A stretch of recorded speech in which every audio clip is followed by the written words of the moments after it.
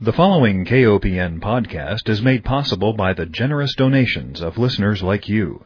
Please consider a donation to listener-supported community radio, KOPN. You can donate securely on our website at kopn.org.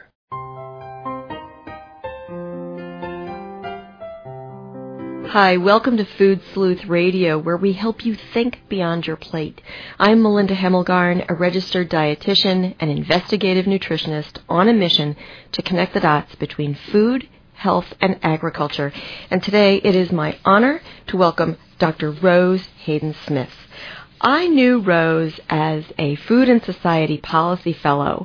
However, she serves as statewide leader for the University of California's Agriculture and Natural Resources Division's Strategic Initiative in Sustainable Food Systems.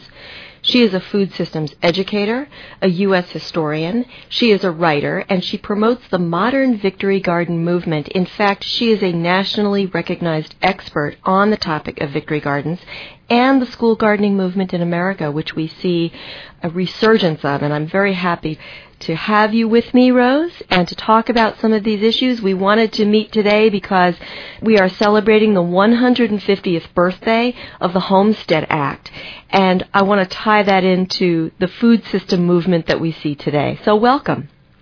Thank you so much for having me, Melinda. It's just an honor and a delight to be with you today. It is always a pleasure to talk to you. All right. Now, we want to talk about the Homestead Act. Gosh, I don't know enough about history to know what the Homestead Act is and why it's important to know about it today. The Homestead Act was basically one of 3 federal laws that were passed in the United States over a period of time. And it gave applicants ownership at no cost of farmland that they called a homestead. And it was typically about 160 acres, and it was undeveloped federal land west of the Mississippi River. And what was very exciting about it is that it was a real political statement. It had the Homestead Act in earlier iterations. We had tried to pass it in Congress prior to the Civil War, but Southern senators blocked it because one of the political impulses behind trying to pass homestead legislation was the notion of free soil, free labor, and that these lands would be opened up for non-slaveholding populations.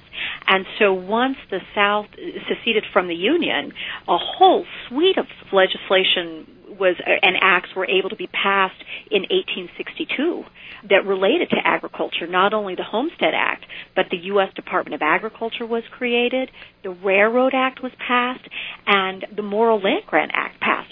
All of those things were signed into law or created within a couple of months in 1862. And it was a real expression of where the North saw itself going. And one of the very exciting things about the Homestead Act was that homesteads were open not only to white men, but to single women and freed slaves. So there was more diversity, and eventually there were more than 1.5 million homesteads that were granted, and about 10% of all the land in the United States was privatized in a period of 70 to 75 years, because there were different homestead acts and different sort of land runs as different tracts of federal land opened up. You know what's so fascinating about this?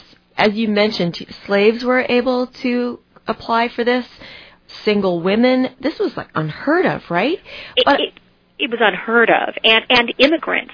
Yes. And farmers in the East who, because of family succession, maybe there wasn't enough land to share among children in a family who wanted to farm. And so it really opened it up to a diverse range of people who may not have had access to land, and it really inspired immigration to the United States. And many of us are of an age to remember the 1992 movie Far and Away with Tom Cruise and Nicole Kidman, and that dramatized with really beautiful people who probably looked a little better than real homesteaders, taking advantage of the 1893 land run, the Cherokee Strip land run that opened up some lands in Oklahoma. Well, I thought it was interesting. In preparing for this interview, I went to several sites and tried to learn a little bit more about homesteading. And I thought it was interesting that each homesteader had to live on the land, they had to build a home, and, I love this, they had to make improvements and farm for 5 years before they were eligible to, quote, prove up. And I'm assuming that means own the land in the end, right? That's right. And really, it's estimated that fewer than half of the people that started the process were able to complete the process and actually obtain title to the land, because, it was very difficult prospect to do, and a lot of people were not well capitalized. And there weren't the things that we have now, like the Beginning Farmer and Rancher program. And I read today that the Brown Amendment passed. Yes, hallelujah. And will be part of the Senate bill. And we need to understand that these impulses to support Beginning and Farmer and Rancher movements that we're seeing now are really reflections of earlier impulses in American life, but we're trying to capitalize them better. This is a very important point, Rose, because I recently took a look at the report of the Young Farmer Coalition, and the 3 big barriers to young people getting a piece of land and farming are access to land, access to capital, and access to health care. So the ways in which we made land available to settlers and immigrants and populations earlier than today, we need to be taking a look at that to see how can we get more young farmers on the land, knowing that land access is one of their big barriers. Oh, I agree.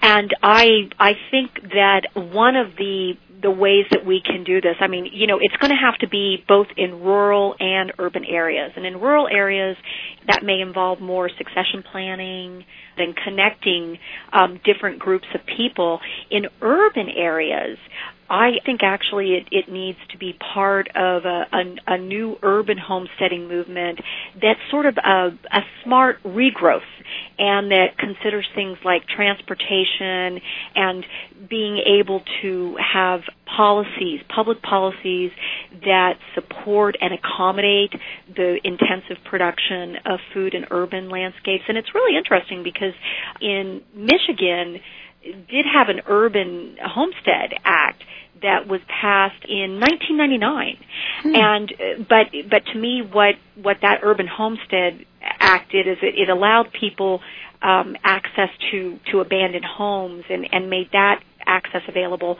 but there wasn't sort of an attendant, how do we support urban agriculture piece. And I'm very intrigued with all the work that's going on in places like Detroit and Flint, Michigan right now as a possibility of sort of providing models that would lead the nation and some public policy and supporting legislation to the idea of urban homesteading. I think that is a very important point to make. Now, I want to just mention something because as I was researching this, I went to several websites, and I want to just let our listeners know that the National Park Service has one of the most comprehensive websites for American history, and there's a great section on for teachers, for children, for families to understand more about American history and culture, and agriculture and food is at the heart of everything that we do. But I learned that homesteading was discontinued basically in 1976, except in Alaska. Except in Alaska, where it continued for about another 10 years. Exactly. It wasn't that long ago. It wasn't that long ago. And it's interesting. I spent part of my childhood in a rural area where there had been homesteading. And it was still in the community's mind, that geographic place within the community was still called the homesteads. Even as late, well, even now. I recently had a classmate refer to it as the homesteads, and I think that's kind of interesting. And you're right, the National Park Service has done a great job of gathering resources for people who want to know about the Homestead Act. And in fact, there is a National Homestead Monument in Nebraska that's operated by the National Park Service. And I also want to give a shout out to the National Park Service because they have been very active at the Rosie the Riveter National Monument site in Richmond, California, in working in urban agriculture and in community gardening and school gardening in ways that really sort of take this urban homesteading piece forward. And the National Park Service is just a wonderful resource for Americans. I agree. For citizens. I agree. All right. Now, so there is no National Homestead Act at the moment, but are there states that are trying to craft urban homestead acts? I mean, how would you like to see this direction go? Well, I think that there are states that are looking at urban agriculture, and definitely there are numerous, probably countless cities across the United States right now that are considering urban agriculture. And some people are framing it as urban homesteading. There is the urban homestead that the Gervais family runs in Pasadena. And urban homesteading is, if you Google it now, there's a lot on it about as a lifestyle, the idea of promoting self-sufficiency, and it's really tying in with a lot of impulses around urban food production and home food production in suburban and urban settings like backyard chickens and community gardens and home food preservation and canning and this whole thing about self-sufficiency. And it seems to me that we've been even more focused on local and regional food systems since 9/11, almost as it's a way to help us because we have a real need to build or rebuild local community. Mm-hmm. And I think people are very intrigued with this idea of self-sufficiency and homesteading during a time when things are so uncertain economically and politically and socially. I mean, we are living in a time of fundamental change, and it's really unclear. A lot of the institutions around us are crumbling under budget pressures, and it's really unclear what's going to happen. And I think people are responding by wanting to have more control and becoming more self-sufficient. Mm-hmm. And the climate crisis and the fuel costs and chaos in general makes us want to have stronger, more comforting sense of community. Absolutely. And I think there's also, it's showing where the real resilience in people and in communities lie. Mm-hmm. And it feels good. It's around food and creating things together. Mm-hmm. Now, I was so intrigued by many conversations we've had about historical food production. And you are a Victory Garden historian. You know about how we used to produce so much of our food. And of course, being that most of the times I look at the world through these public health glasses, I think, oh my gosh, we're not eating enough fruits and vegetables. We don't produce as much as we should within our country. We have to import more food, and it's expensive. And I love the idea of home gardens as a way to promote better nutrition within the family. And then you've enlightened me about how schools used to have gardens, and during the Victory Garden period, 40% of our fruits and vegetables were grown in backyards? That's the figure that the government produced during 1943.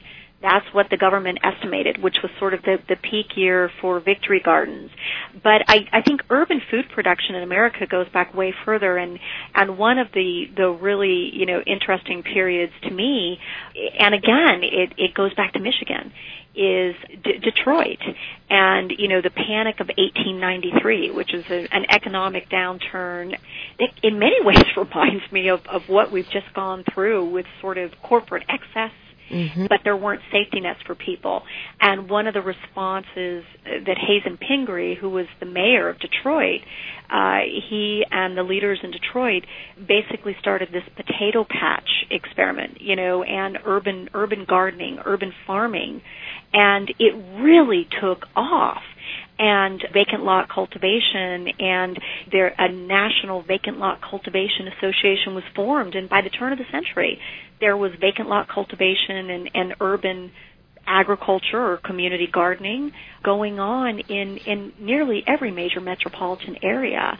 And, the idea of using school gardens and community gardens sort of as a locus of progressive reform and a way to help feed the hungry and to connect urban kids with nature and improve education and beautify communities. And again, these are all concerns that we have now.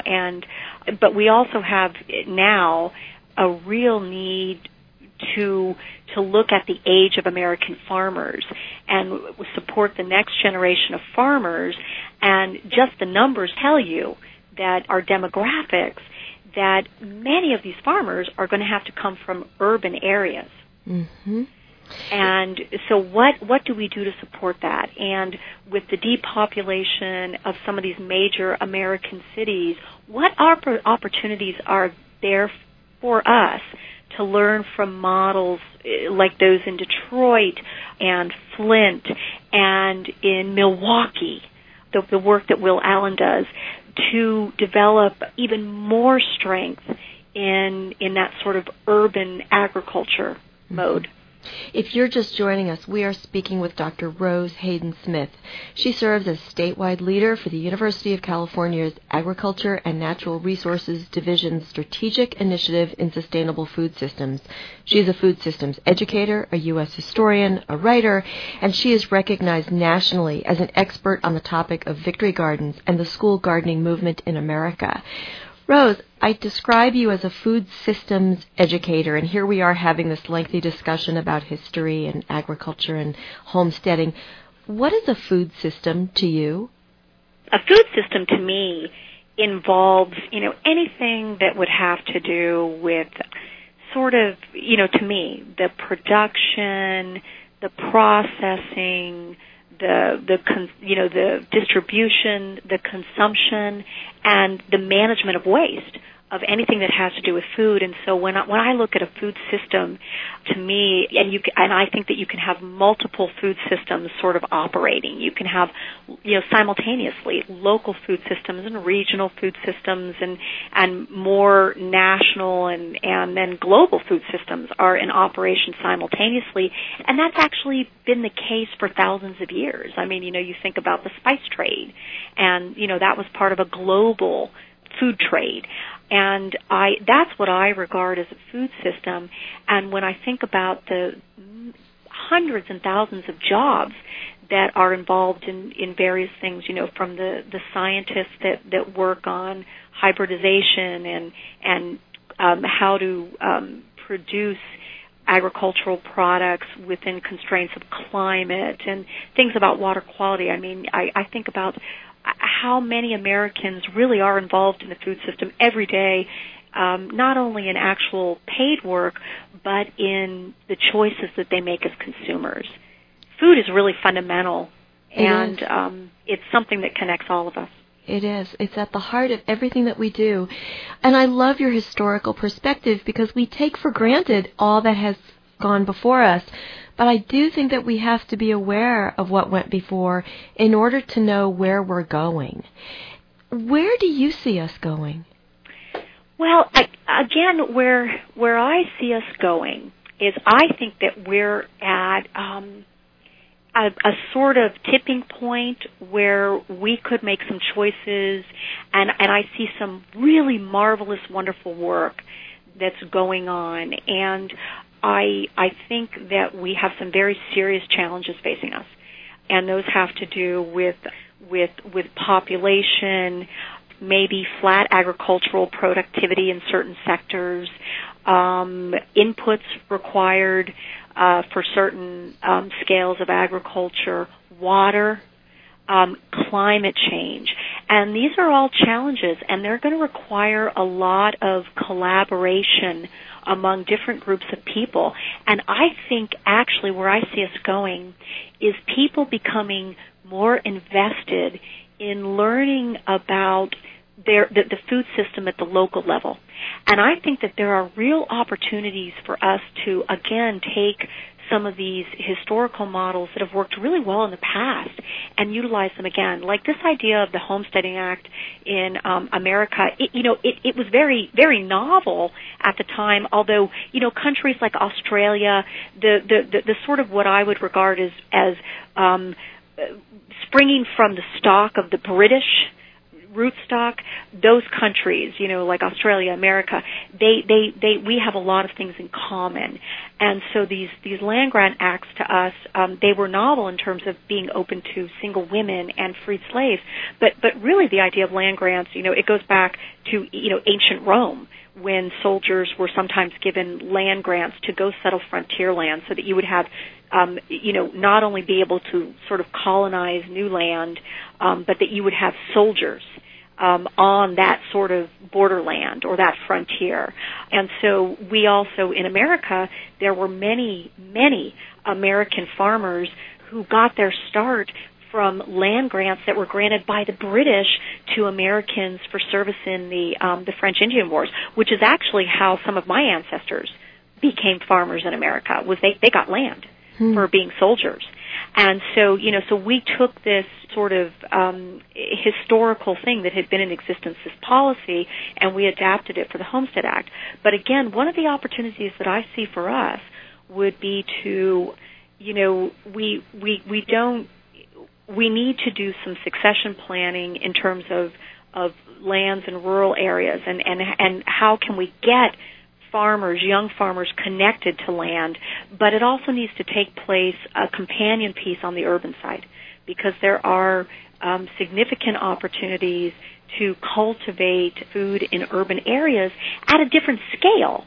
And there are concerns. I mean, you have to look at soil quality and toxicity and things like that there might be lead in soil or things like that. But again, I see us going with maybe more people in America having the opportunity to be involved in food systems or agriculture. In 1860, and this legislation that we're talking about today was passed in 1862. In 1860, farmers made up more than 50% of America's labor force.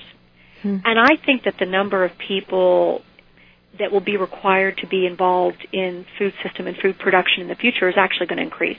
The percentage. Oh, I agree. We have to for our own. I look at this as homeland security.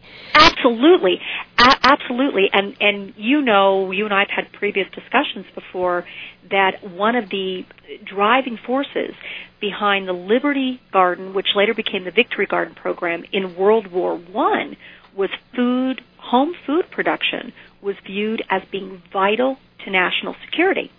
Now, by the time World War II came around, we had gone through a Great Depression and a reorganization, through the New Deal of American agriculture. Things were reorganized. And by World War II, it wasn't so much home food production would be essential to the food supply, but then the federal government shifted it to a term that they used in the literature, the framing literature for the World War II Victory Garden program, which they called nutritional defense, yes, which was the idea that Americans should be doing home, school, community, and workplace gardening as a way to improve American health. Yes, and I love looking at the posters from these different times in history, and one of them talked about having nutrients in your backyard, or this idea that I love the poster of the mother and the daughter canning food, and the mother reassures the daughter that, yes, we're going to have plenty to eat this winter because they're canning.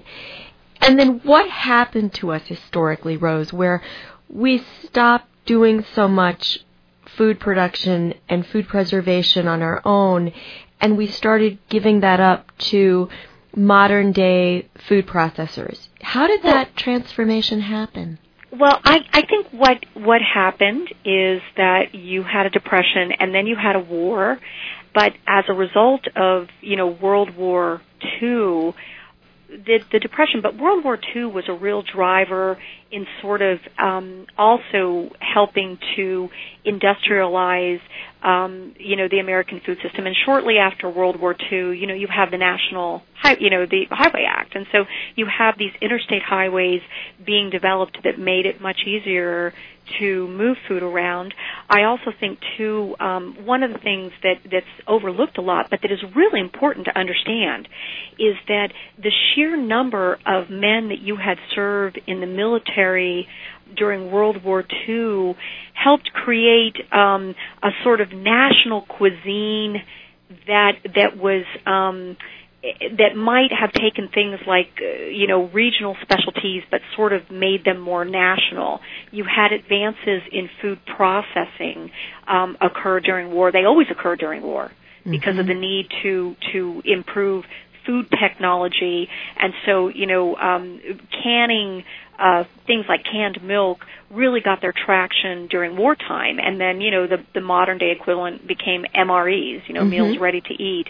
So you have a lot of that technology advancement, but I think a lot of it too had to do with affluence, because you have this generation coming out of World War II, and America's booming, and you have the sort of distension of American society into the suburbs, and a new sort of middle landscape being created, and women being encouraged to use convenient foods like frozen foods and things like that, and I think there was also a big focus on ornamentals, and one of the things when I look at first ladies, and we have had the best first ladies in this nation, just wonderful. Each of them has contributed something remarkable. Jacqueline Kennedy, Rose Garden, Lady Bird Johnson, all the sort of gardening and highway beautification, but very ornamentally focused. And then you have First Lady Michelle Obama coming out, and she's got a vegetable garden on the south lawn of the White House. And to me, right now, when I look at that White House garden on the south lawn of the White House, and I look at the USDA's People's Garden on the National Mall, which is the most sacred space in American public and civic life, I am very encouraged about where we might go if people continue to be as engaged with the food system as they are now. I never thought this stuff would be mainstream, and it's becoming pretty mainstream. It's wonderful. And that's encouraging. It is encouraging, and it is a wonderful note to leave our listeners. I want to make sure that everyone knows about the website that you recommended, victorygrower.com, if you want to learn more about Rose's wonderful work. And we've been speaking with Dr. Rose Hayden-Smith. She serves as statewide leader for the University of California's Agriculture and Natural Resources Division Strategic Initiative in Sustainable Food Systems. She is a U.S. historian, a writer. She is nationally recognized on the topic of Victory Garden Expert. And you are certainly an expert in this whole school gardening movement as well, Rose, so you have been a terrific guest. I want to remind our listeners that Food Sleuth Radio is produced at KOPN Studios by Dan Hemmelgarn in beautiful downtown Columbia, Missouri. Rose, I want to thank you so much for being my guest today, and I want to thank our listeners for joining us.